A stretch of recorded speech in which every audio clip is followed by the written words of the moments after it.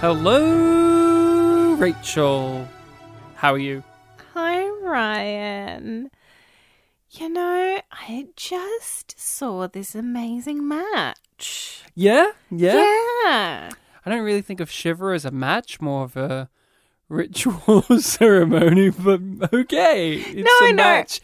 It's a match against God, I guess. You're right. TKO that one, you fucker. You fucker is right.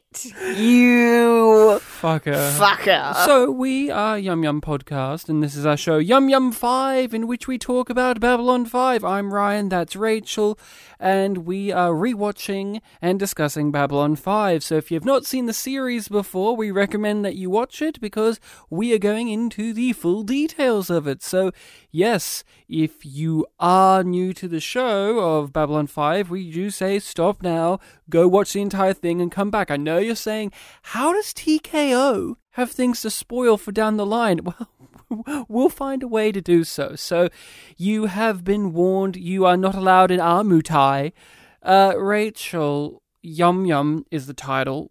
Could you actually explain Yum Yum for people who don't know? Because a little while ago, someone was talking about, like, oh, they're called Yum Yum 5 because of, like, some line of dialogue from Star Trek, but I kind of didn't understand what that meant. Could you kind of just give us all a refresher course about Yum Yum? Do I have to? Yes. Okay. You have to sit Shiver and give us a refresher course on Yum Yum. Oh, well, it's kind of your prayer that you do at the start of each episode to re-explain the nature of Yum Yum, but I guess it's a part of grieving. Yeah. Yeah. For Star Trek.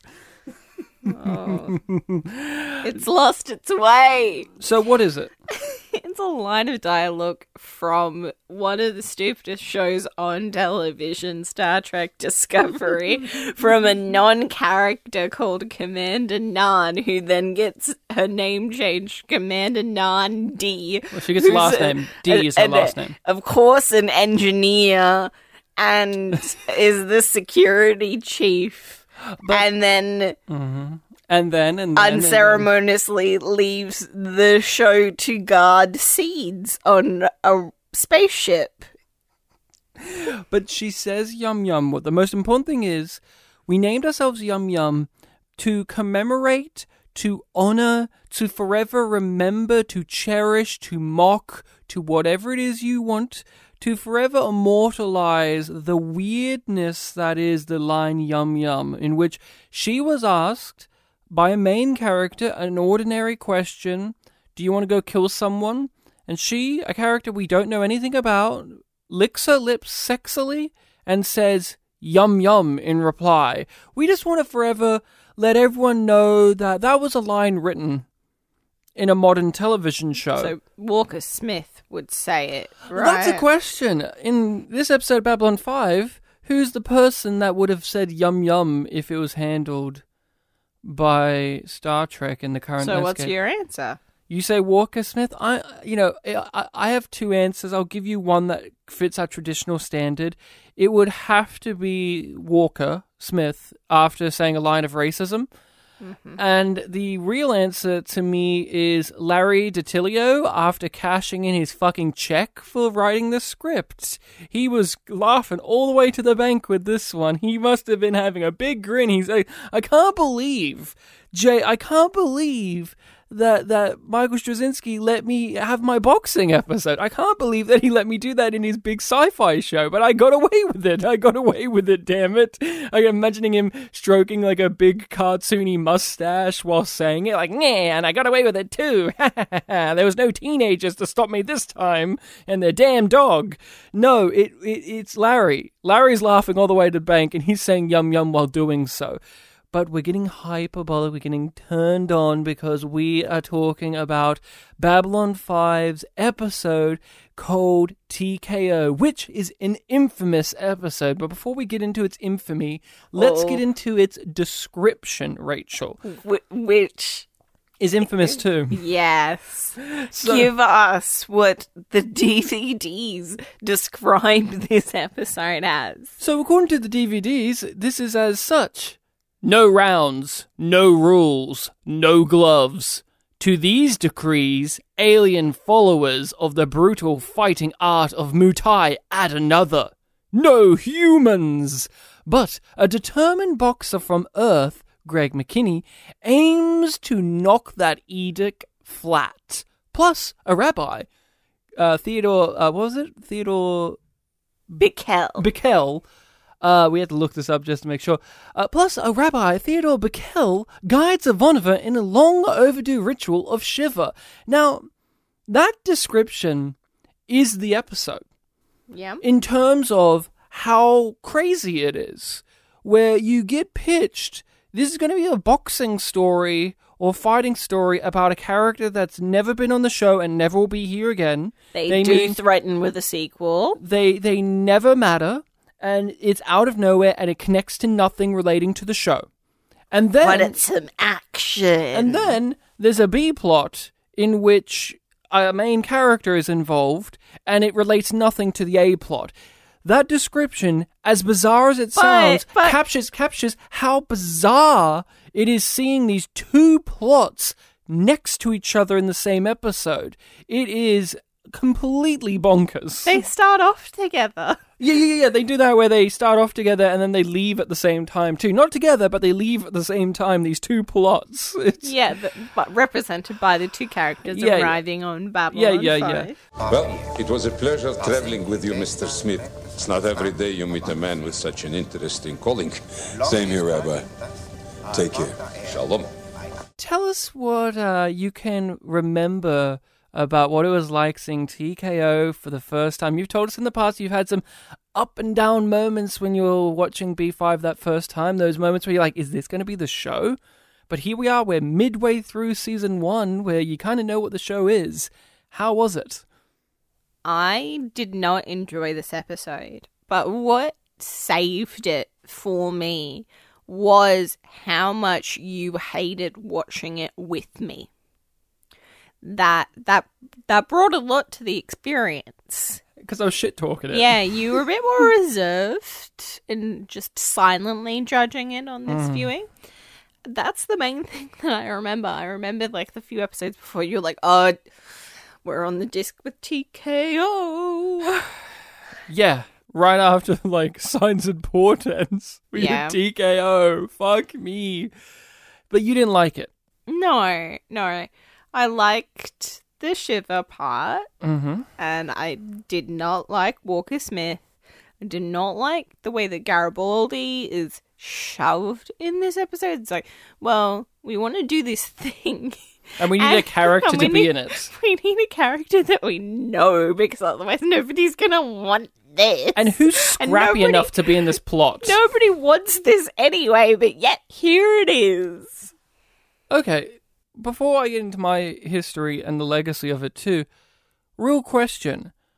Who else could have had that plot in the main cast of characters other than Garibaldi? Like, there's no reason he should be in the plot either, but like, no. The understanding is, because he's a down on his out, scrappy kind of guy, of course he knew a boxer from the past. Like, who else? He's the most logical choice. Maybe Londo.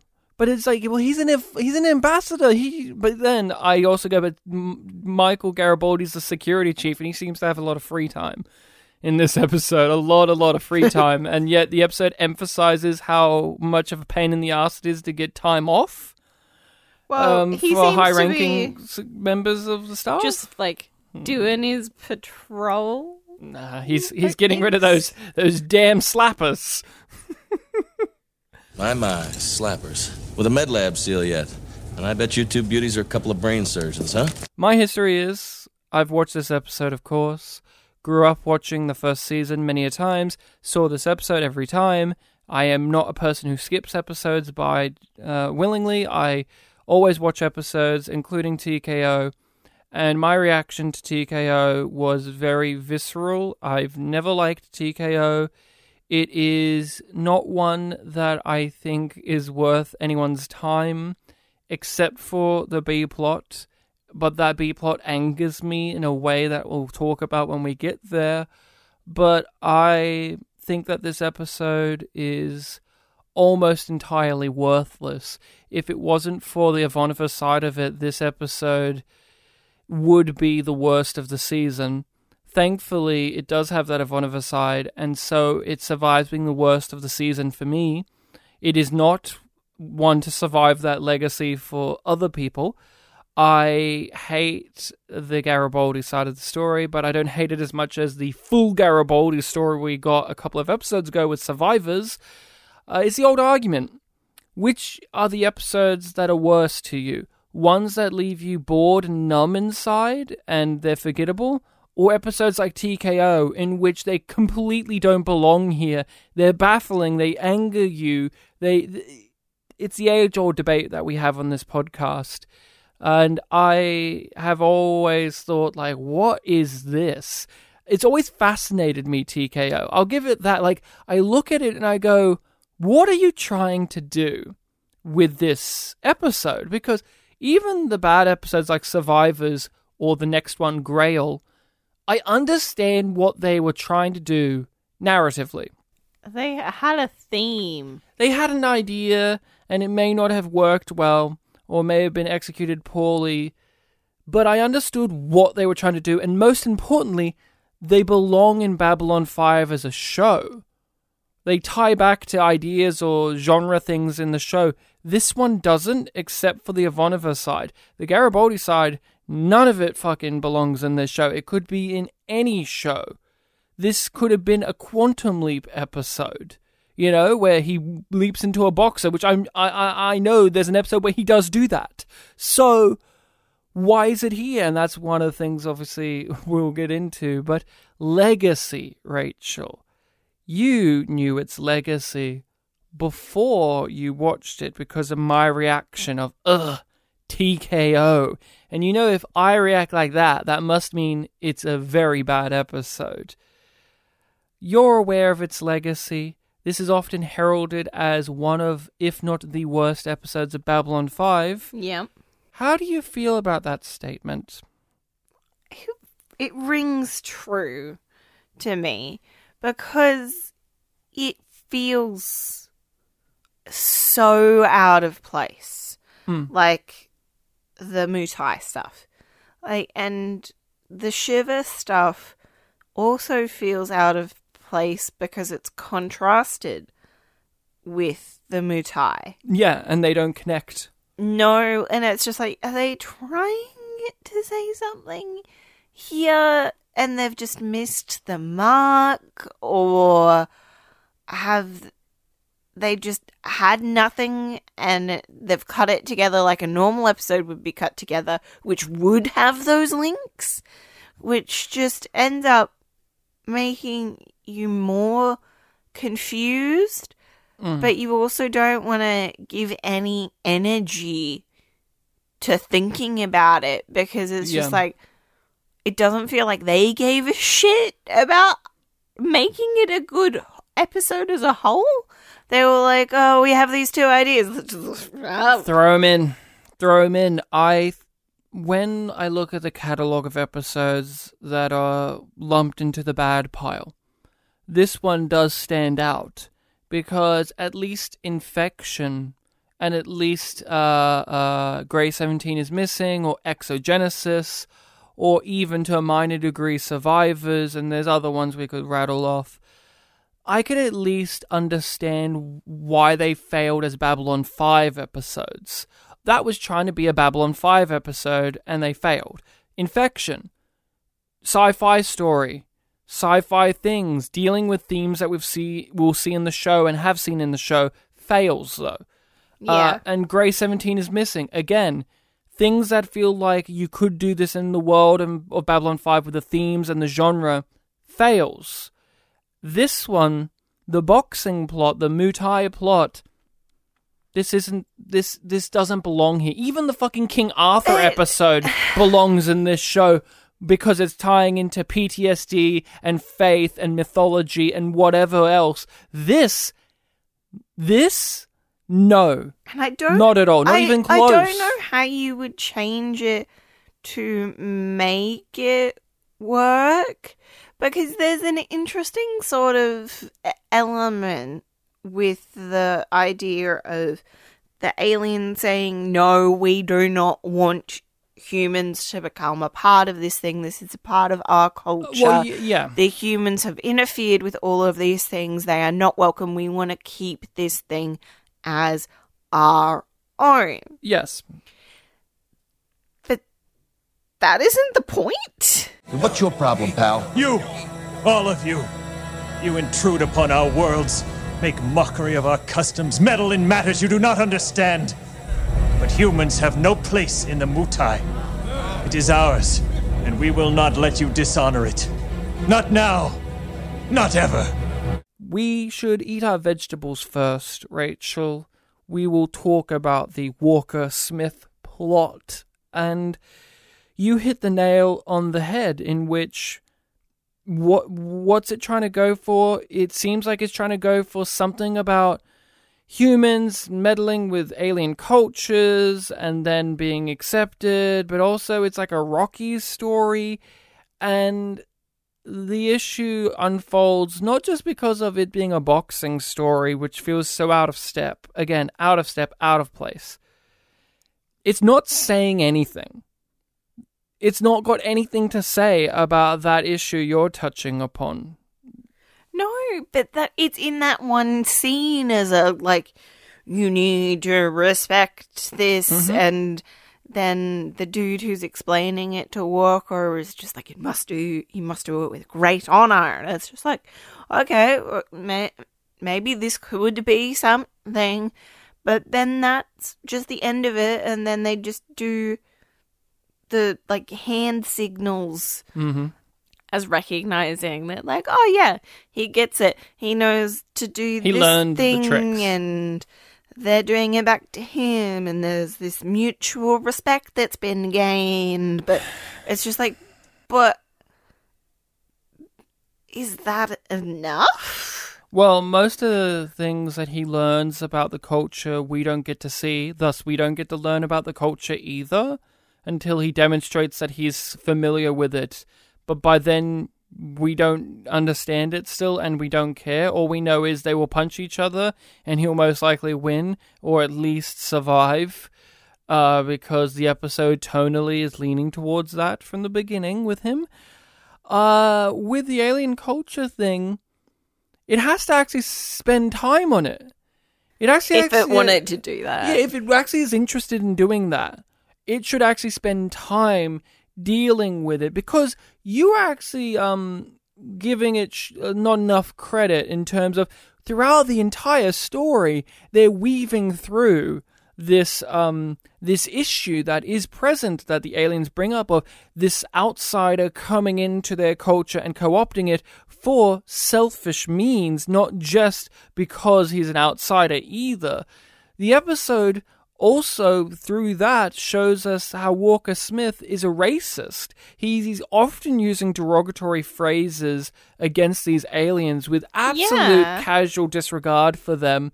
And if the episode actually wanted to spend time on that and show us a character learning about a different culture and becoming a part of it and accepting it and getting over their own prejudice and their own self-interest, that would be great. It could be good. It would be something. Would it belong in this show? I don't think so. Not this boxing story. But they don't even spend time on it. There's no point in the episode in which I go, oh, Walker-Smith has learned the error of his bigotry. I don't even think the episode recognizes he had a bigotry. No, I don't think it does. I don't think it grapples with that. Why? Why doesn't it grapple with it? What's it doing in the A-plot? We're talking about, like, how it's not doing things. What is it focusing on? I don't fucking know. I don't know what the thematic statement of this storyline is. Well, what's it spending screen time on? What's actually physically happening if they're not doing these things that sound like would make a story happen? What are they doing with the time? They're leading up to the match? Like, it's like, I want to fight. Or you can't fight, but I want to fight. I challenge him to a fight. You're going to have a fight in 3 days. has fight, leaves Babylon 5. Oh, and it's like that, isn't it? We don't learn anything about Walker Smith as a character. Like, okay, we just watched the episode. Oh. He went to a titty bar with Garibaldi. Well, I'm assuming that it's a titty bar because the waitresses had 3 tits. Yeah. And I don't know why. I just imagined that they were topless. I take it back. We do learn a few things about Walker Smith. What we learn primarily is he's the best. He's the best. That Garibaldi's ever seen. He's the best I've ever seen. It's like Star Trek Discovery, where a character just on screen says out loud that this character's great over and over and over again, and we're supposed to buy that as them being a great character rather than them demonstrating any characteristics that are genuine or noble or good, or at least one's worth wanting to watch for 45 minutes. We just watched the episode. Could you tell me what happened to him backstory-wise? Like, what were the details? Could you actually tell me the details? Not just he got squared out of a thing, but like, could you actually tell me any intricate details about it? I feel like anything I say, you're going to be like, yeah, but then what? He worked his way up for a shot at a title match, and then some shady people were like, nah, it's not your time yet. We'll give you a lot of money, basically, if you like just bow out, retire for a few years, and then come back and take another shot. And he's just like, no, I've worked too hard. And he was really rude to them. So then they doctored his blood test results to make it look like he was doing amphetamines, which he was not. But that got him kicked out of, like, and losing his right to be a boxer on Earth. So he's been bumming around trying to get some maybe legitimate fights, maybe non-legitimate fights for about 2 years. And then he has gone, okay, I'm going to go to Babylon 5, get a shot at the Muay Thai, and that'll give me enough notoriety in the press that they'll have to let me back into boxing. Rachel, I didn't know you memorized the script. That's exactly verbatim how he says it. In that one big machine gun fire exchange of exposition he has with Garibaldi. Well, I forgot Rachel, the names of the groups. Rachel, he said that too. No, he didn't. I don't remember that. Rachel, could you stand up? Do you have the script underneath your big fat ass? I don't see it anywhere. Did you really remember? Wait a moment. Rachel, pull your hair back. Larry DiTilio, you're in the studio? You have a lot of questions to answer, mister. I've got a report sheet here, and we've got a lot of stuff to talk about. Your parents are very disappointed in you.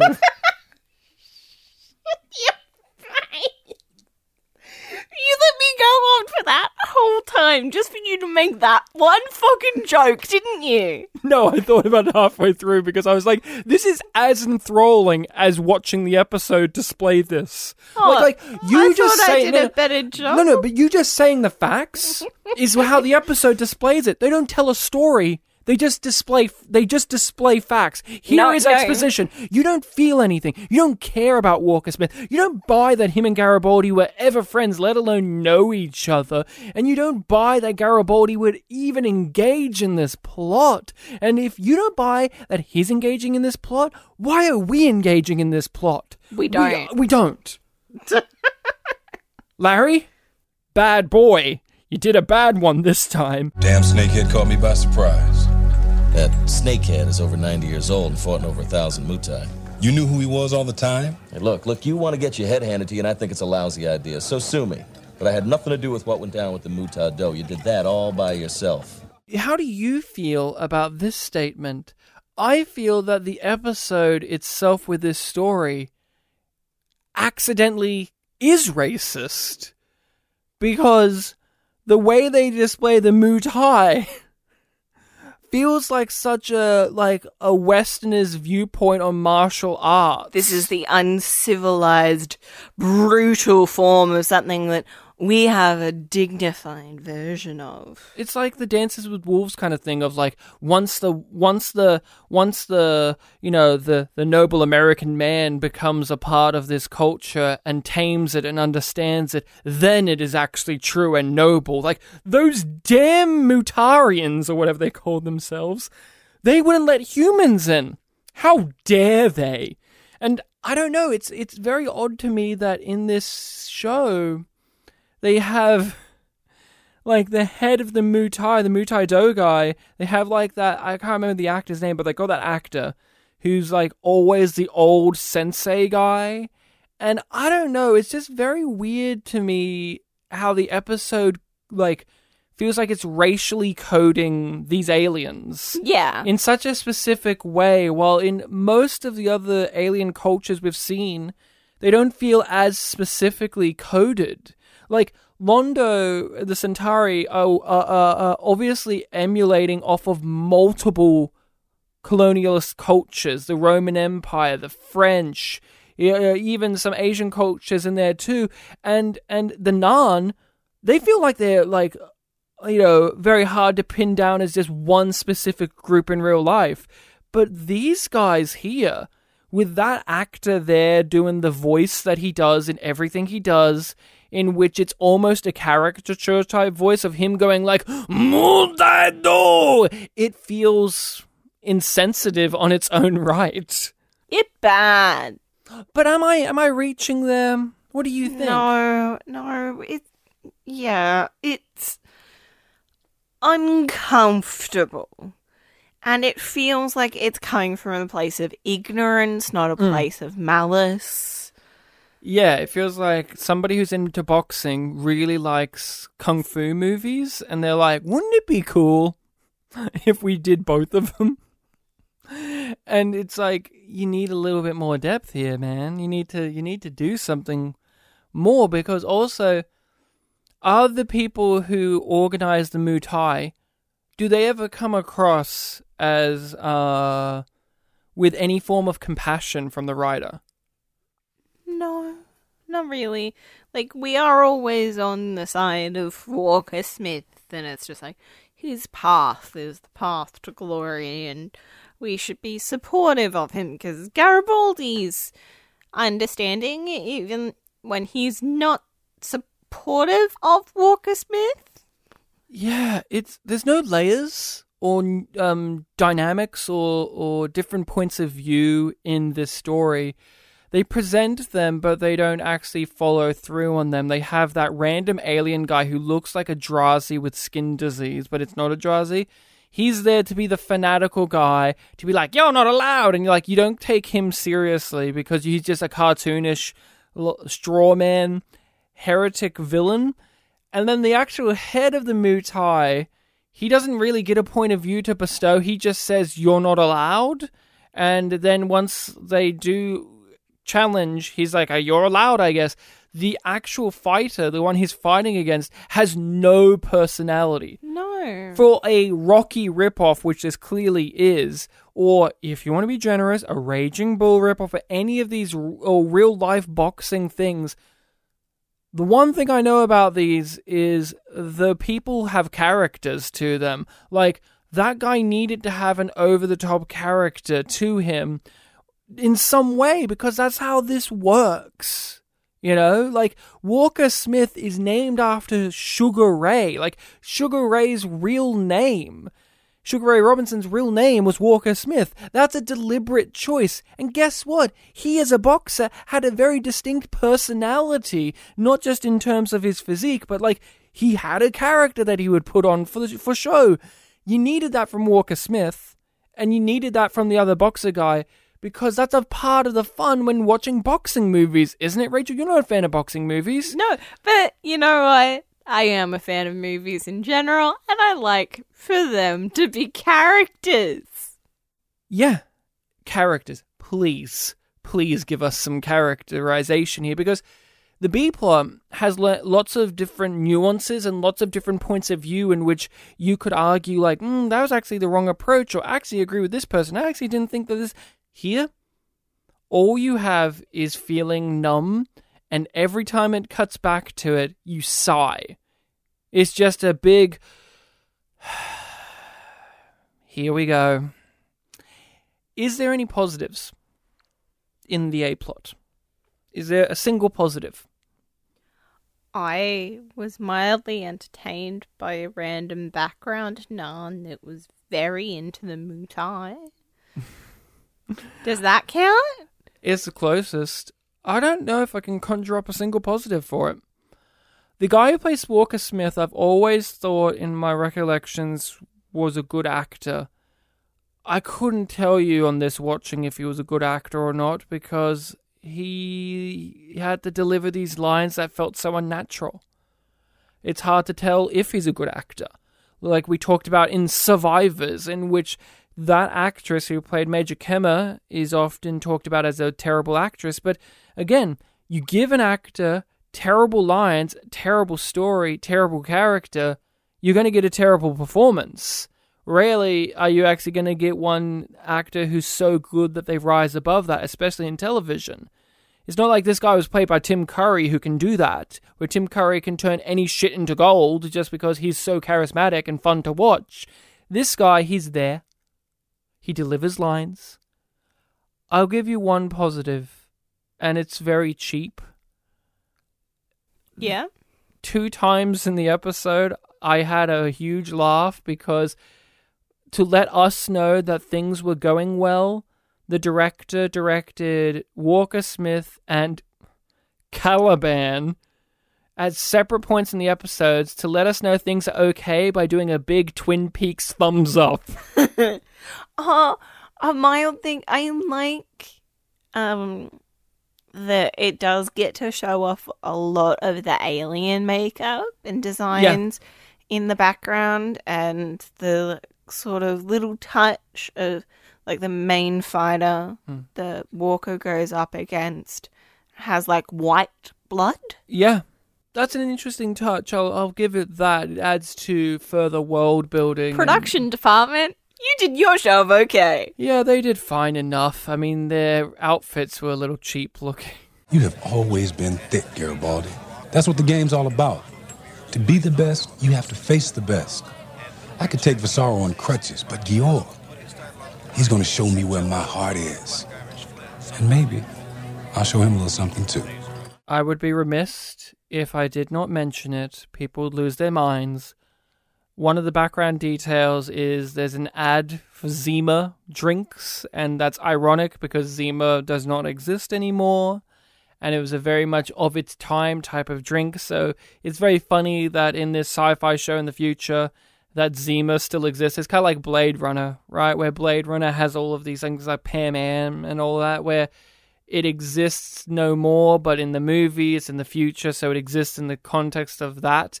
Here, it's just a funny thing to notice. Hey, that's in the background.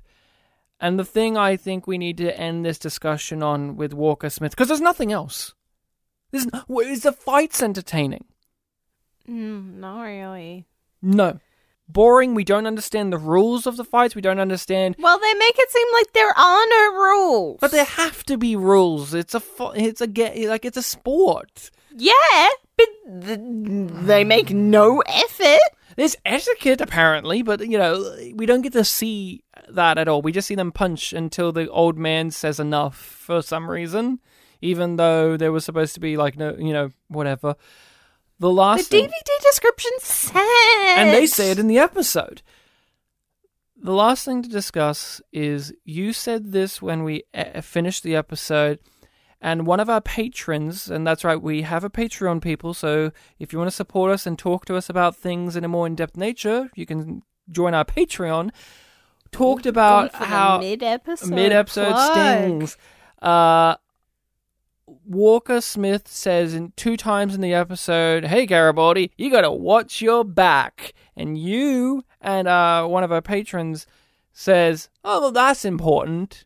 That's like foreshadowing because... But it's not important. It's incidental foreshadowing, but No, it's deliberately there. it is deliberately there, but you could have done another better plot and had somebody say that to him. That's where my disagreements come in.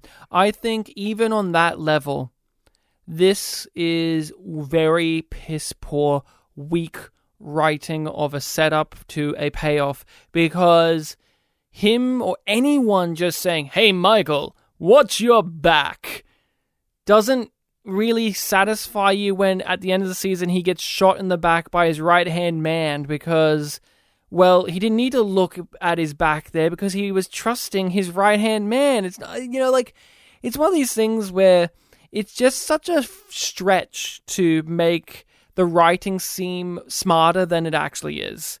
Like, it is deliberately there.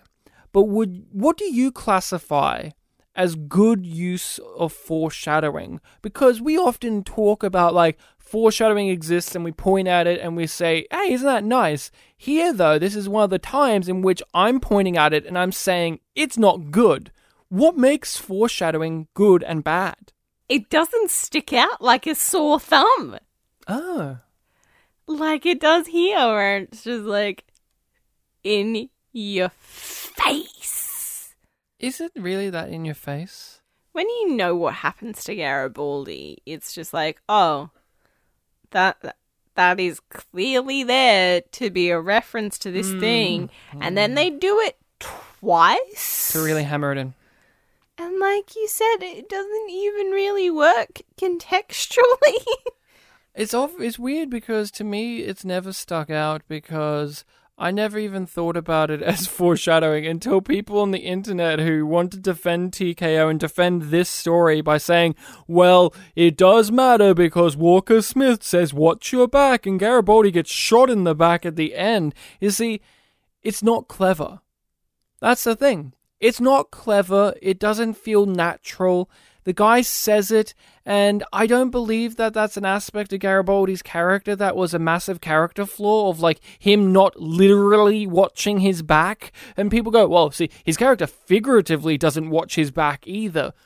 What do you mean? When in this show has he exhibited that behavior enough to make it a character flaw and dramatic irony by the end of the season? Like, Garibaldi is a supremely suspicious man who's often, like, watching over his shoulder. And so, and we could argue, am I wrong there? I'm willing to admit that you could bring up points about, like, his dark past and this, but a random character just saying, watch your back, isn't clever foreshadowing of a guy getting shot in the back. It's very literal, too. Yeah. It's not the same kind of foreshadowing stuff as when Delenn does things in this show, and then 4 seasons later we find out she committed war crimes, right? Like, that's like, oh, okay, that was, like, nicely and quietly done. Here, it's also it feels coming from embedded into the episode, as well as giving it a nice little nod. Yeah. Like, we appreciate it when it's like a nice little nod, not a bright light, like, hey, look at this. Aren't we smart? Well, it's not even pretending that it's that smart. It's just like it exists in the thing. It's very hard for me to determine what makes good and bad foreshadowing in way of expressing it through words because I just feel it when I watch it, right? I go, that's shit. Yeah. That's just poorly handled, all down and to it's the hard context. it's hard to break it down because for some people this is enough, and like this is just another thread in the massive tapestry of genius that is Babylon 5. I like Babylon 5, of course I do, but not all of it is quality, and this is not quality foreshadowing to me at all. It is completely worthless, and it never factors into my rewatch of Babylon 5 when Garibaldi gets shot. I never get that reaction from this line. What I react to more is a few episodes ago when his right-hand man was just introduced casually as just a random security guy that walks around on the station. That garners more of a response from me emotionally and intellectually than this does about the incident with Garibaldi. And it has to relate to character with this stuff too, because if we're going to talk about like lines of dialogue that get thrown away that hearken to a flaw or a trait about our main character that's having this line said to them or about them, you need it to actually feel like it's relating to that character more so than this. And this is a perfect segue into the Ivanova subplot, which is weird that it's a subplot, when her rabbi has a line that I think is far stronger as an example of not just foreshadowing, but a line that will be an echoing and damning statement about Ivanova, which is, he says to her that you cannot keep running away from your own heart, not even in space. And that line carries much more weight overall in the show, especially later when Ivanova loses people like Talia and like Marcus, and she internalizes and she tries to run away from it, and it just keeps failing and keeps being horrible for her. That is a better example of this than Walker Smith just saying, "Watch your back, Michael," and then he leaves. Then the tragedy is greater than I thought. Without forgiveness, you cannot mourn, and without mourning, you can never let go of the pain.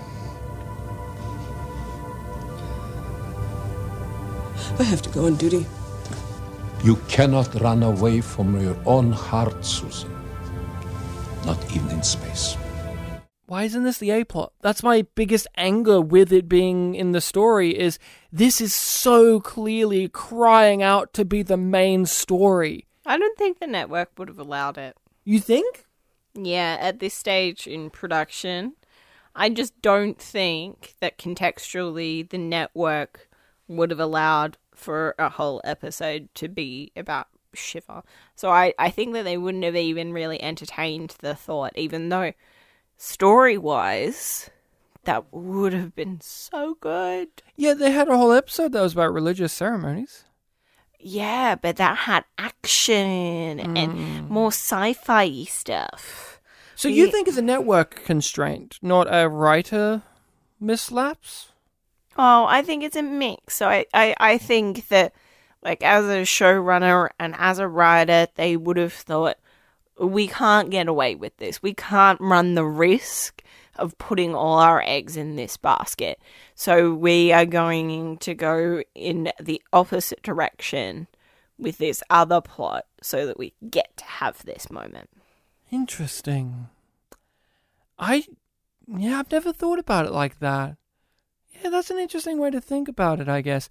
I just look at this as a classic example of Babylon 5's writing team, including JMS, who I know didn't write this episode, but he has this issue too, as he goes on to be just a solo writer.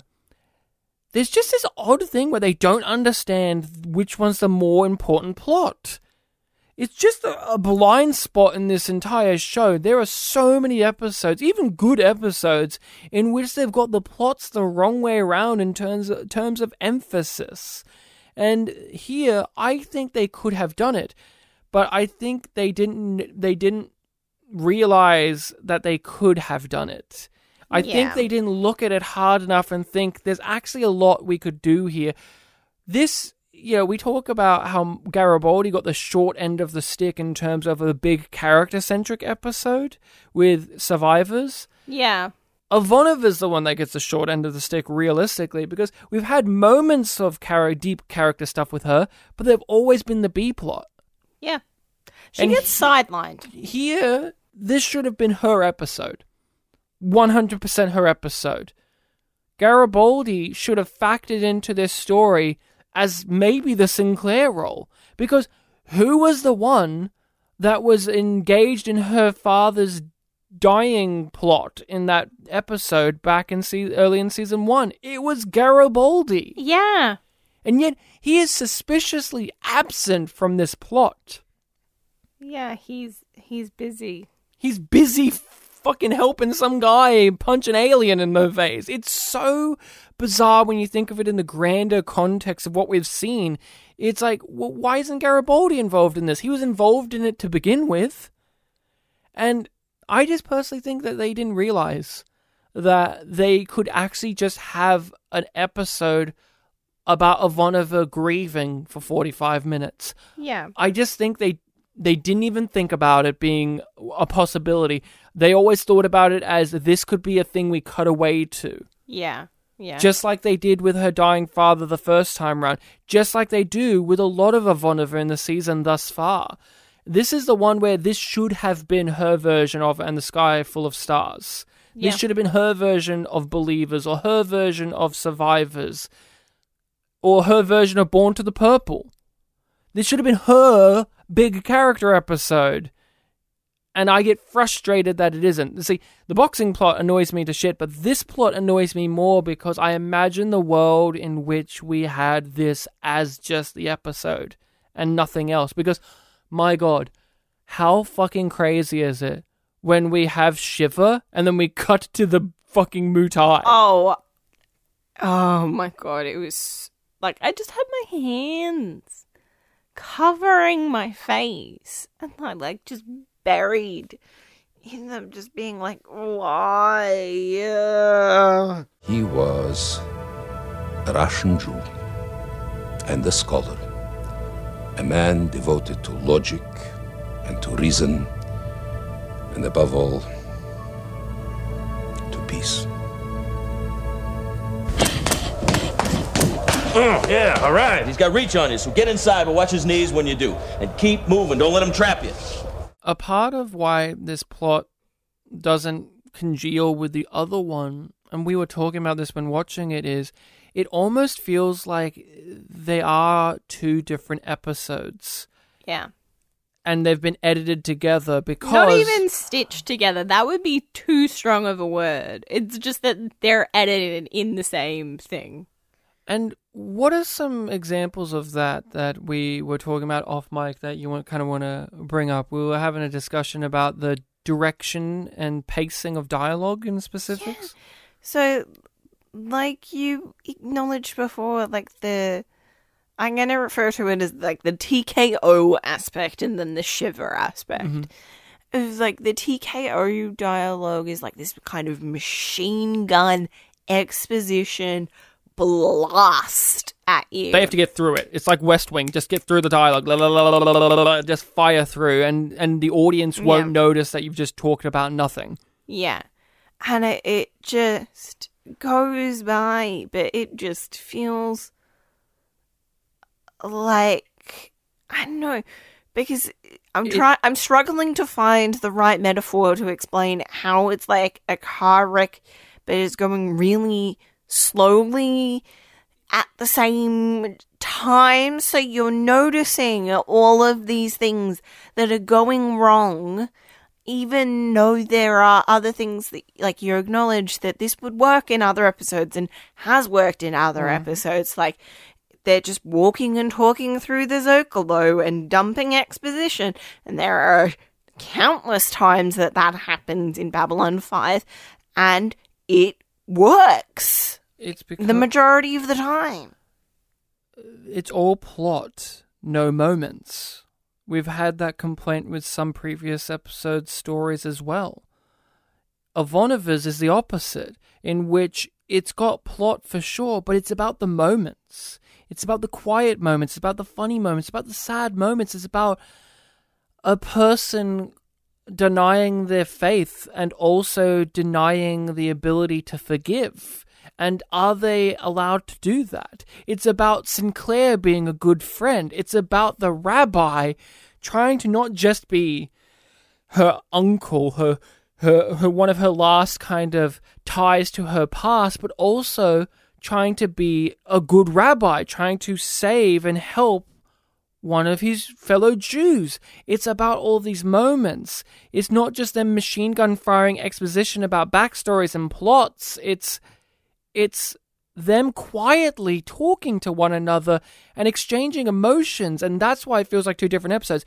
You pair them together, and it is as if you're on a roller coaster ride and you're about to fall off at points. It is bizarre in terms of the direction. Like, what was the direction here?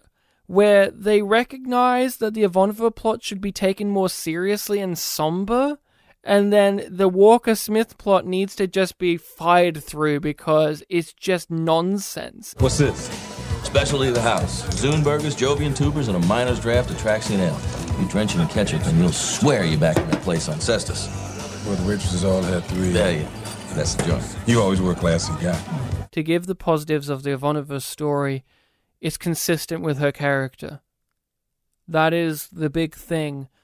She is making a conflict, an inner conflict, and she's denying her faith, and she's denying forgiveness, and she's pushing away her friends and her community, and it doesn't feel like it's only there just because we need a plot for this week. It feels it's as if it's a natural extension of a character flaw or an ongoing character trait that Susan Ivanova has and that we've seen develop throughout the season thus far. It doesn't feel disingenuous like Garibaldi teaming up with Walker Smith does. Her absolutely snapping at the rabbi for having talked to Sinclair feels genuine. It's like, of course she would do that. Of course she would react like that. And then the apology, equally so. And her change of heart. Yeah, it doesn't feel like this was done to ratchet up tension and to elongate the plot. It's like, no, that really feels like what the Ivanova we know at this stage would do. And that's what makes it a successful character study, is we're spending time with a character that we know to be pretty well defined, and the show, along with the rabbi and Sinclair, is opening up this character and examining the parts moving around inside and trying to figure out how it all works. That is what we're getting. We're getting an interiority on a character who's very guarded. Yeah. And we have her ridging up and realizing, I've got to stop doing that. Because in the end, it hurts me. And also, like, I'm not forgiving my father for what he didn't give me. But his dying words were admitting that was his fault and that he should have done better. Because she had held him to the fact that he had never budged.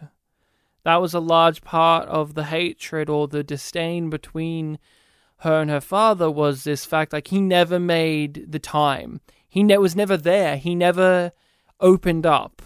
He did at the end, and that was enough for her to actually turn around and realize, actually, I should do this. And there's also this sense of, I don't want to be like that anymore. I don't want to end up like how my father was. I want to be able to enjoy those deeper connections in a way that I didn't get from that relationship. No, and Claudia Christian just shows us what a great actress she is in this show.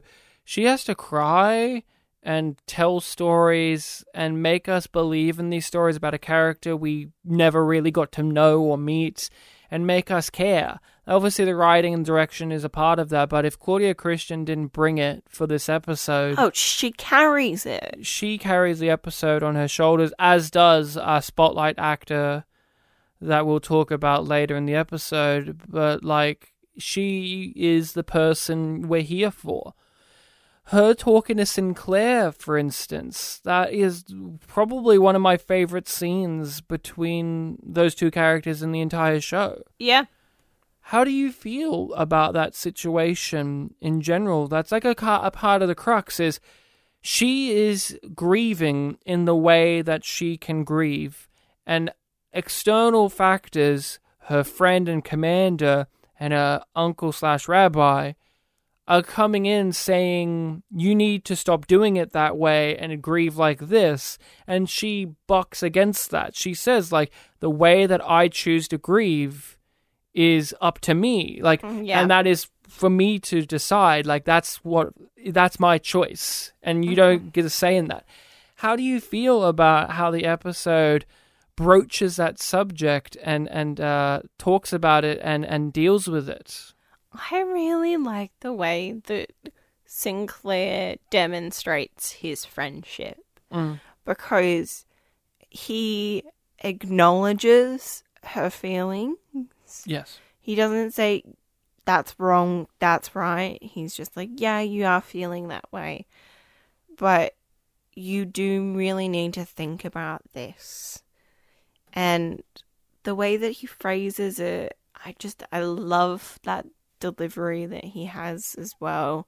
The smoothness with which it comes out of like, you really need to figure out what you're actually feeling. Yeah, before you choose and set it in stone forever. And that plays on her. Yeah. It's not in the moment, but you know that that's part of why it bubbles up. But my feelings are my own. And how I display them or not is my choice. Now, if I may return to my duty. Susan,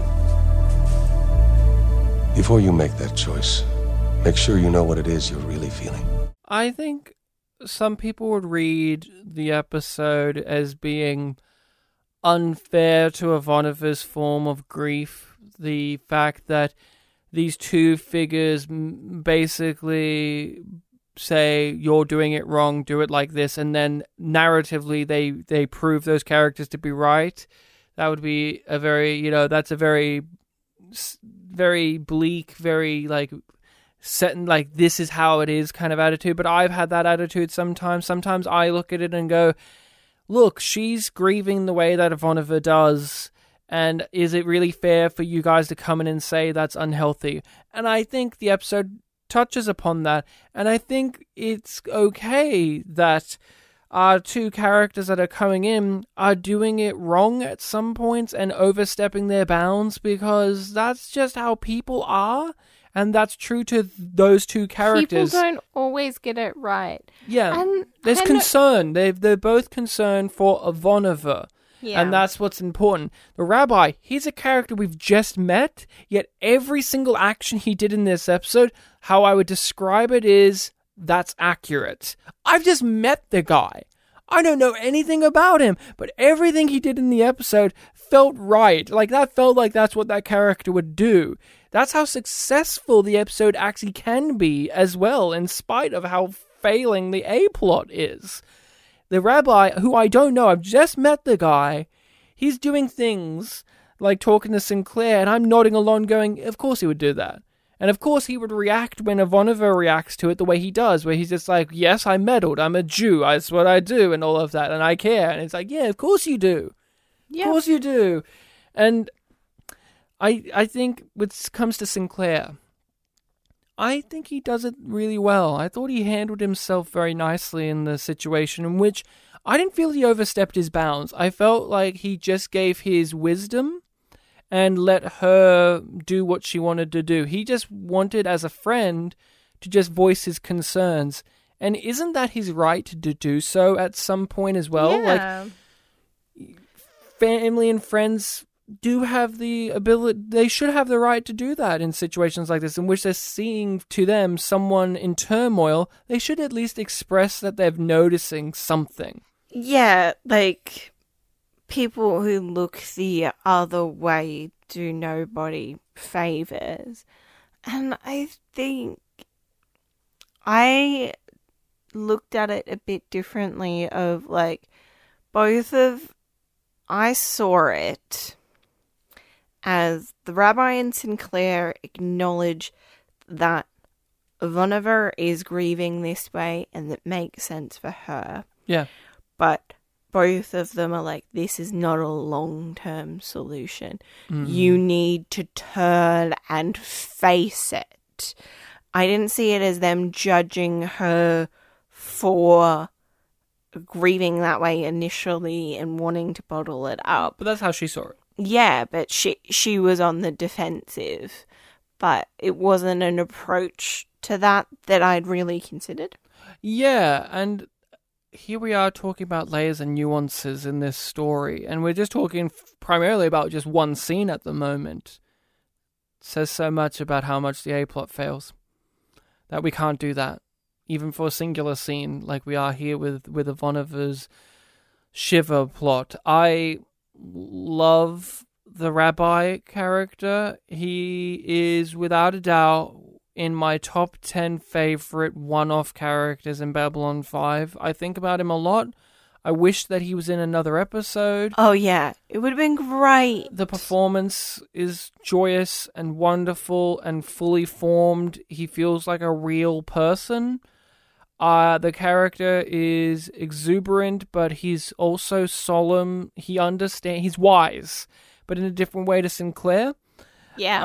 I love the touches, the moments of amazement of having traveled through the stars and being here on the space station. It's always great when we have characters acknowledge how fantastical this whole entire thing is. So cute when he's leaving and he's like, Sinclair, you have a miracle here. Yeah, it touches my heart because a part of it as a viewer, wouldn't you agree, is you wish that you could do the thing. You wish you could go out into space and be on the space station and experience the wow and the awe factor of all of that. And it's nice that every now and then Babylon 5 as a series acknowledges that. Yeah, and it's nice because it's just like, as like an average person, that's what I would be like if I walked onto Babylon 5. Yeah. I wouldn't be like a co-worker of Ivanova working in CNC. That's just not where I imagine myself in that universe. I imagine myself walking off a transport and being like, wow. By the way, this Babylon 5 of yours, Nesgadol, a great miracle. Thank you. Another aspect I think is interesting when it comes to people debating or trying to solve or trying to help with Ivanova's grief is the rabbi. A part of his character, although he's very strongly an advocate for Ivanova herself, is he's also there to be there for the man who's died. Yeah. He's there to be like that guy's advocate as well. He was a member of the community. He was your father. He was my friend. Does he not deserve forgiveness in death even? Mm-hmm. Like, I could understand why you didn't forgive him when he was alive, but like now he's gone. Does he not deserve that form of eternal rest in a lot of ways? And I think in another episode, they would not have even broached that. I don't think they would even have engaged with that notion. But in this type of episode, in this type of show, they do. And it's a really complex thing to think about. Yeah. Because although you and I are different spirituality-wise as people, that is a compelling notion. It is that thing of we're thinking about ourselves as a person who's grieving, but like, what about the person who's gone? Should I be someone who actually forgives that person now that they're gone? And Ivanova's challenged by that as well. And I think that's such an interesting avenue of ideology or understanding for the rabbi character to have, because he's not just a family friend. He is a rabbi. He is there as a spiritual leader. He is there to help deal with the grieving process through a religious point of view. Yeah, he has a role in the community. Her community. And he stays true to that. Like, he's not just there just because he feels sorry for Ivanova, which is obviously the main drive. He wants to help her.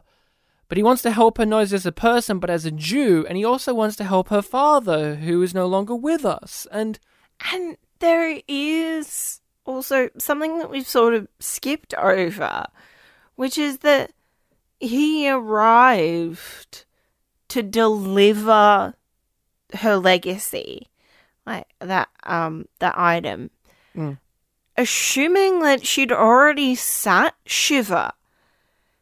He was just like, yeah, I'm gonna go and like deliver this thing and check in on somebody that I really care about. Yeah. He didn't go there assuming that she would need his help as a rabbi.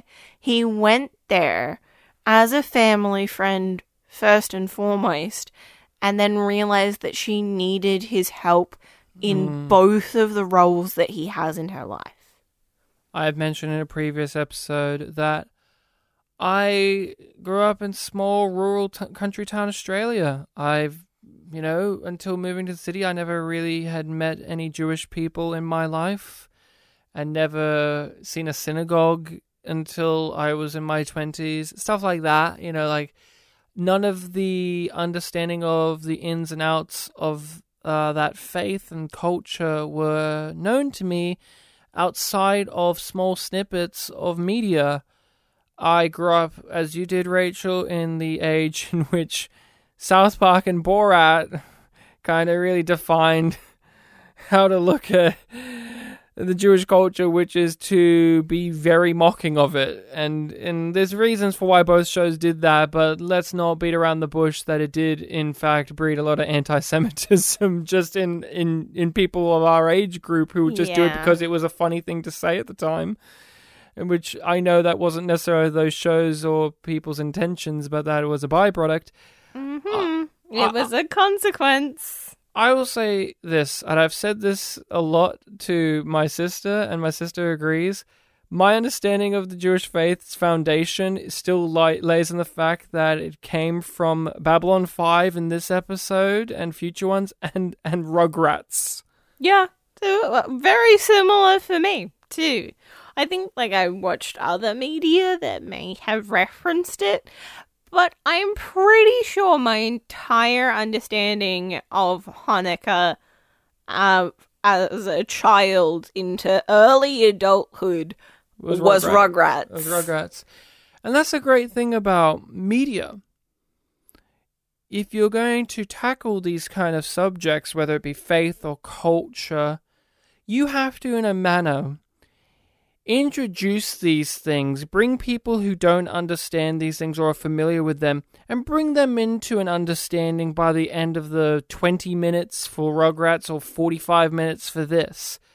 And this episode successfully does that. I didn't know what Shiva was. I walk away with an understanding of what Shiva is now. And I walk away with an understanding of the Jewish faith and how certain people hold that to their hearts. Ivanova and the rabbi, very different people, but they're both deeply Jewish. Yeah, there's something else that I want to acknowledge about the way that they do Shiva in particular, which is that it doesn't feel like it oversimplifies the idea of Shiva. It acknowledges that there's a depth that we're not getting to. And there's reasons for that in the story itself, because of Ivanova. And the rabbi, he's in an area in which we don't have any family or friends. We'll get the Jewish community. You can, Sinclair can come. We have to shorten the Shiva because, it's been so long and stuff like that. You can still do that. They explain it. They make it very comprehensible for people who don't understand. But the most important thing, and I think you'll agree with this, is it's handled with dignity and grace.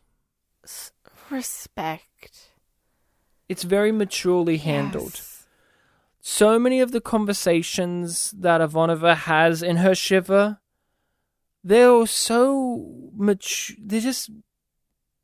I'm wordless about them. The whole conversations that she has about her father and about being a Jew, and her back and forth with the rabbi about faith and understanding and not wanting to sit Shiva and wanting to sit it and all of that, it never felt tokenistic. No. It doesn't. It feels like it matters and it's handled with that grace, respect, and dignity. And it's just upheld. You spoke to the commander about this? Yes. A fine man. You should not have done that. I'm a rabbi. When I see a Jew denying one of our most basic traditions, I meddle. that brings us nicely to the actor's spotlight. Does it not? Yes, it does. So do you want to explain what this portion of the show is for those who are freshly tuning in to us? So our actor's spotlight section of the show, in which we select one of the actors that has a guest spot in this specific episode to highlight them, have a look back at their careers, see what we know them for, what their noteworthy roles are, whether we've seen them or not. Share some interesting facts about them, and as you said, look at them in this episode, because just shine a light, as spotlights do. Because a part of these shows is those guest spot performances in which they come in for one episode, maybe more, and they stick with you. They have to deliver the important job of making you care about characters that aren't in our main crew of people. And of course, the actor we are having to discuss, Rachel, who is the one that we are shining the spotlight on for this one? Theodore Bikel, who plays Ivanova's loving Uncle Rabbi, his uncle in the non-family sense of it. He's just like a good family friend. And so we are talking about him. Let's go into his performance within the episode. I already kind of gave my thoughts away minorly in terms of I do think that this is in the top 10 best guest performances that the show has. I think he is wonderful in this episode. He delivers so much to this role. He brings it to life. He feels like a real person. He feels like he has a real lived-in history with this character and with the Ivanova family. He feels like a real rabbi. He just is a genuine performance in the episode that is disingenuous and false for large swaths of it in its A-plot. He carries the episodes on his shoulders along with Claudia Christian. They really make this plot work and feel so beautifully done, as well as the writing. But these two performances, he is adorable, he's annoying, he's sweet, he's really intelligent. I love this character. I love this performance. I wish that we got to hear more about this character. I wish we got to see him again. This is a great performance. Would have been great to see him again. Yeah. So what do you think of him in the episode? And what have you thought about him in this? I think he's great. He brings such warmth to the role. And it really does make him feel like a full character.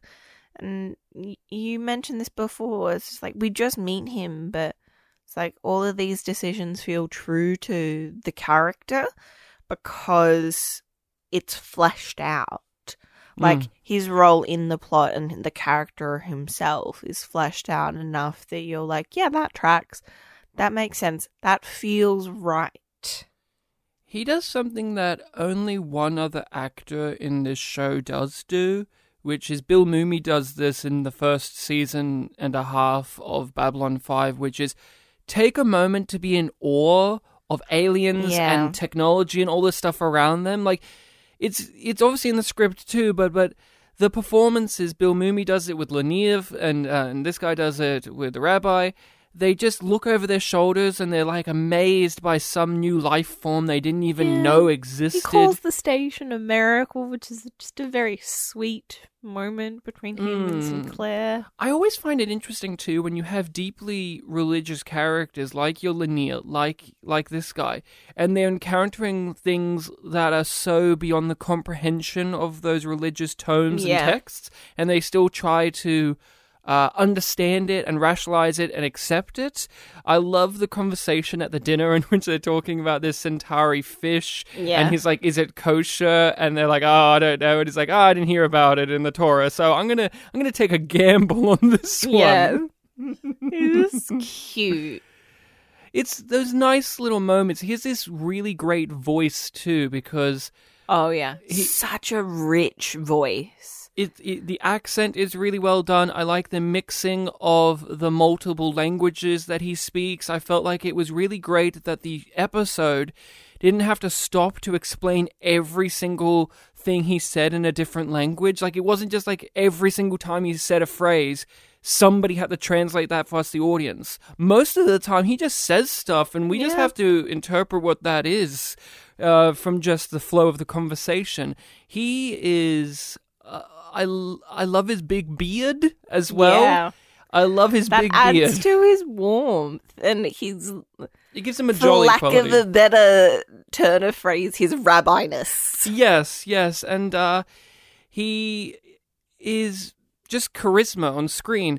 Oh, yeah. What I know of this actor, and this will get into what we've seen him in, I've seen him play a wide array of roles, but a lot of those roles really hinder on him having dialogue. He is an actor that you give him dialogue and he will deliver that dialogue. Like Andreas Katsoulis.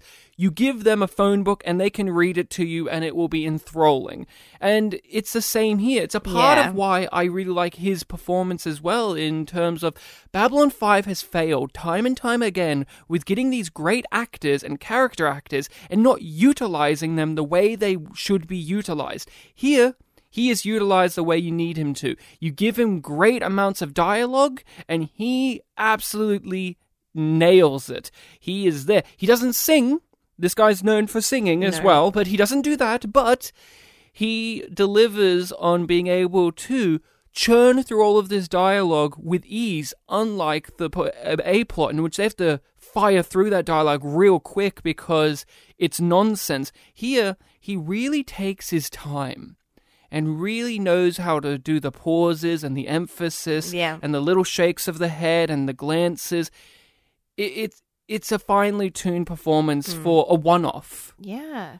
A professional is the word you would use for this guy. A professional. Yeah. And we keep on going back to it, but the depth that he gives the character through all of those little nuances that really make it feel like it comes alive. Before he died, he entrusted me with a legacy.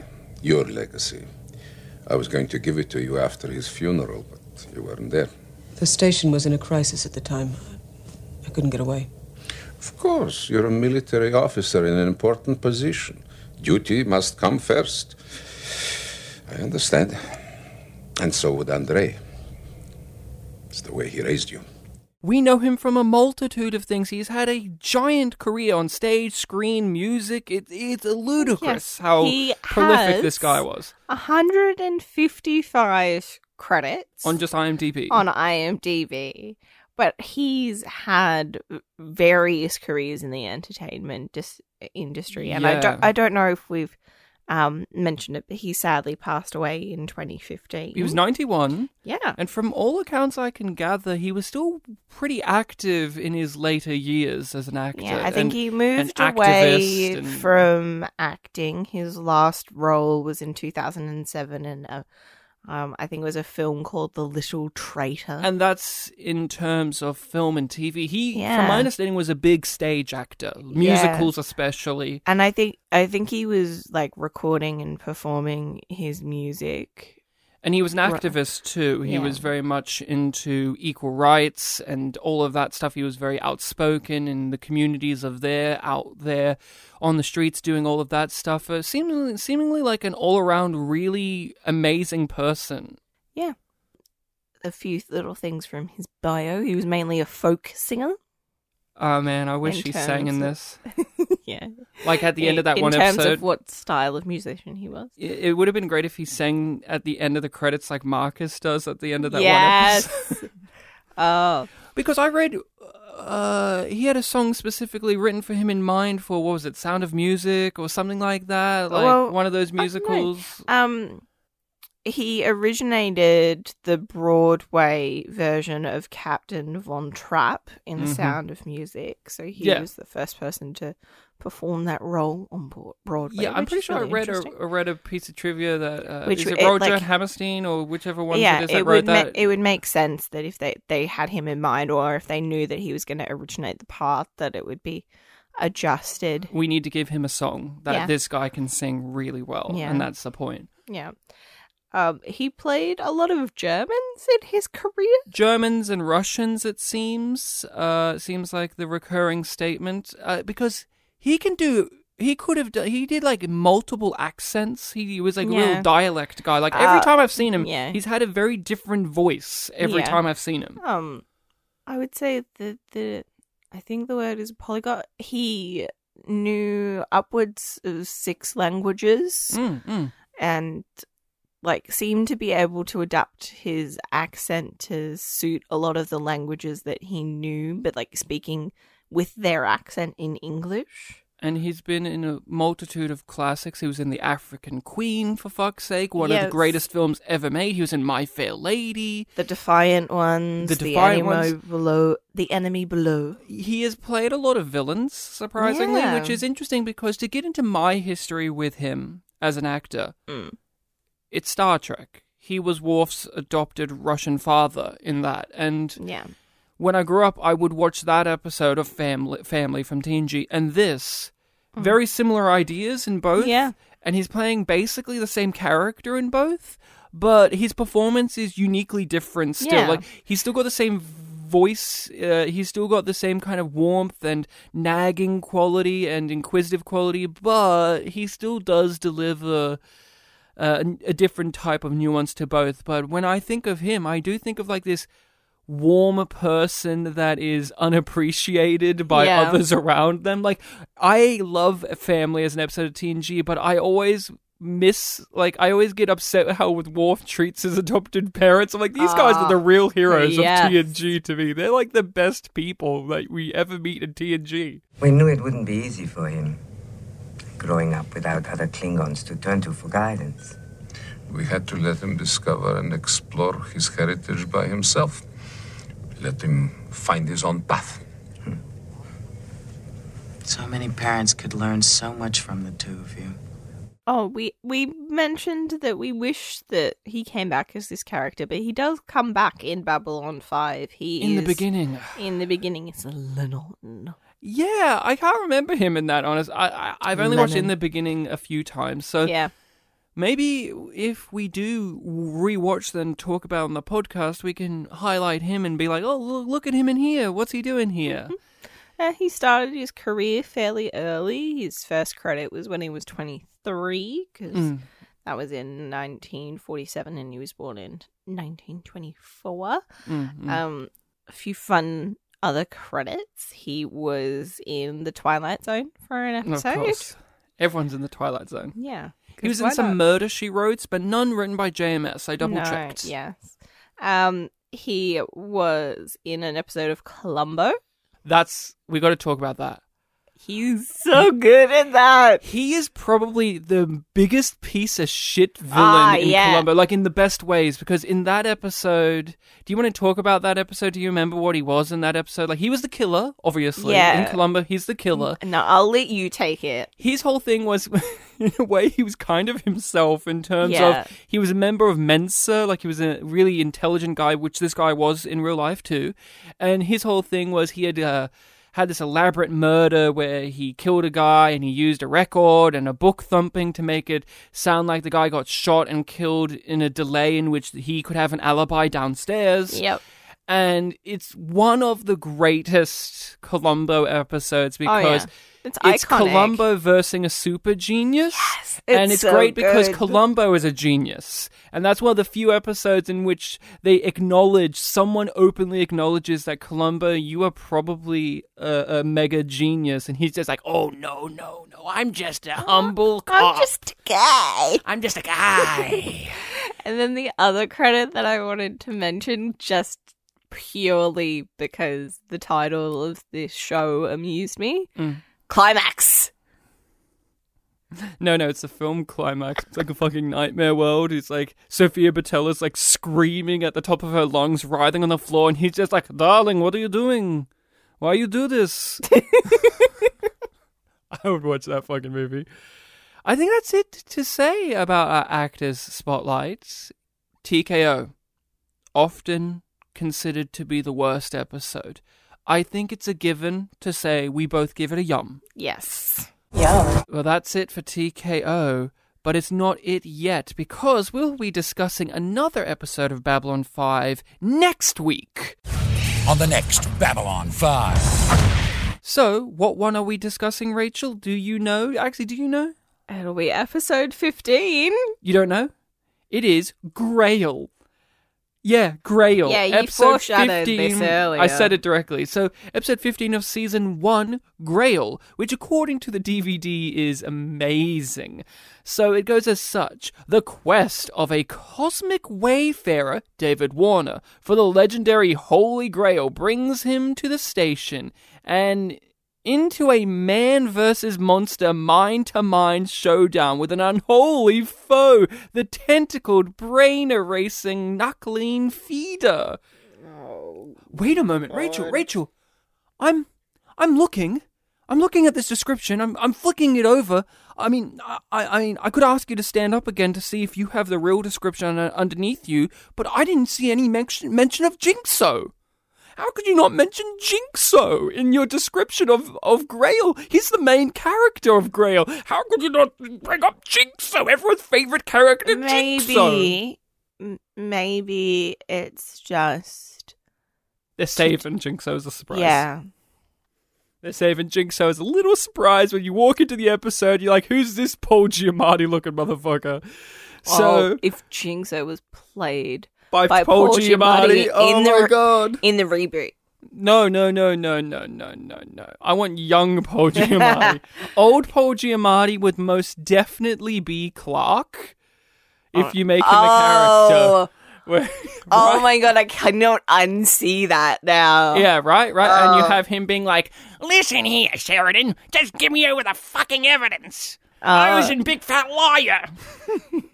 It was worth bringing up Jinxo for that. For that. So, that is it from us. You can find us on the social medias in which we are posting little things on there, videos, photos, having further discussions about the episode itself. We are on all of them from Facebook, Twitter, Instagram, Reddit, Tumblr, TikTok. All of it is in the description of this episode. Feel free to follow us on there, engage with us on there. If you want to engage with us further, we have an email.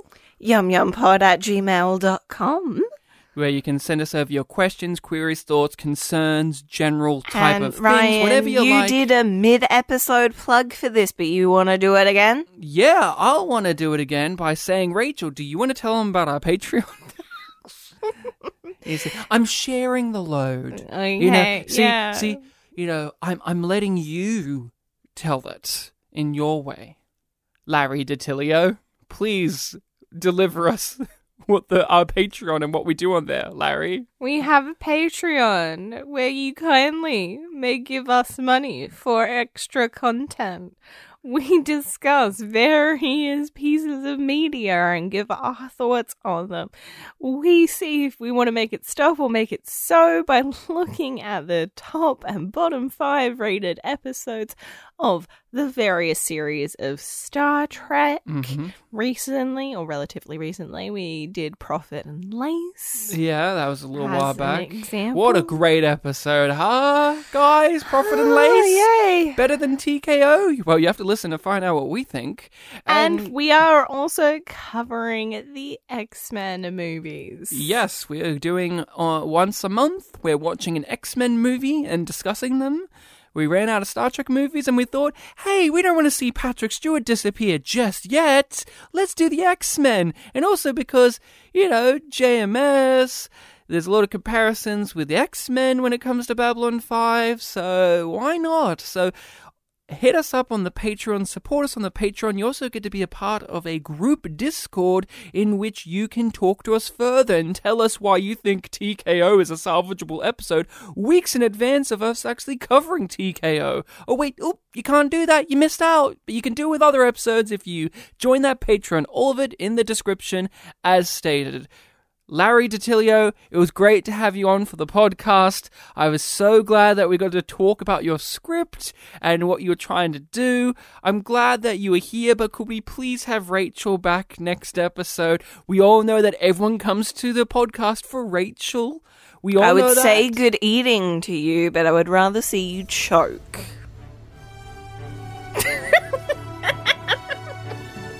But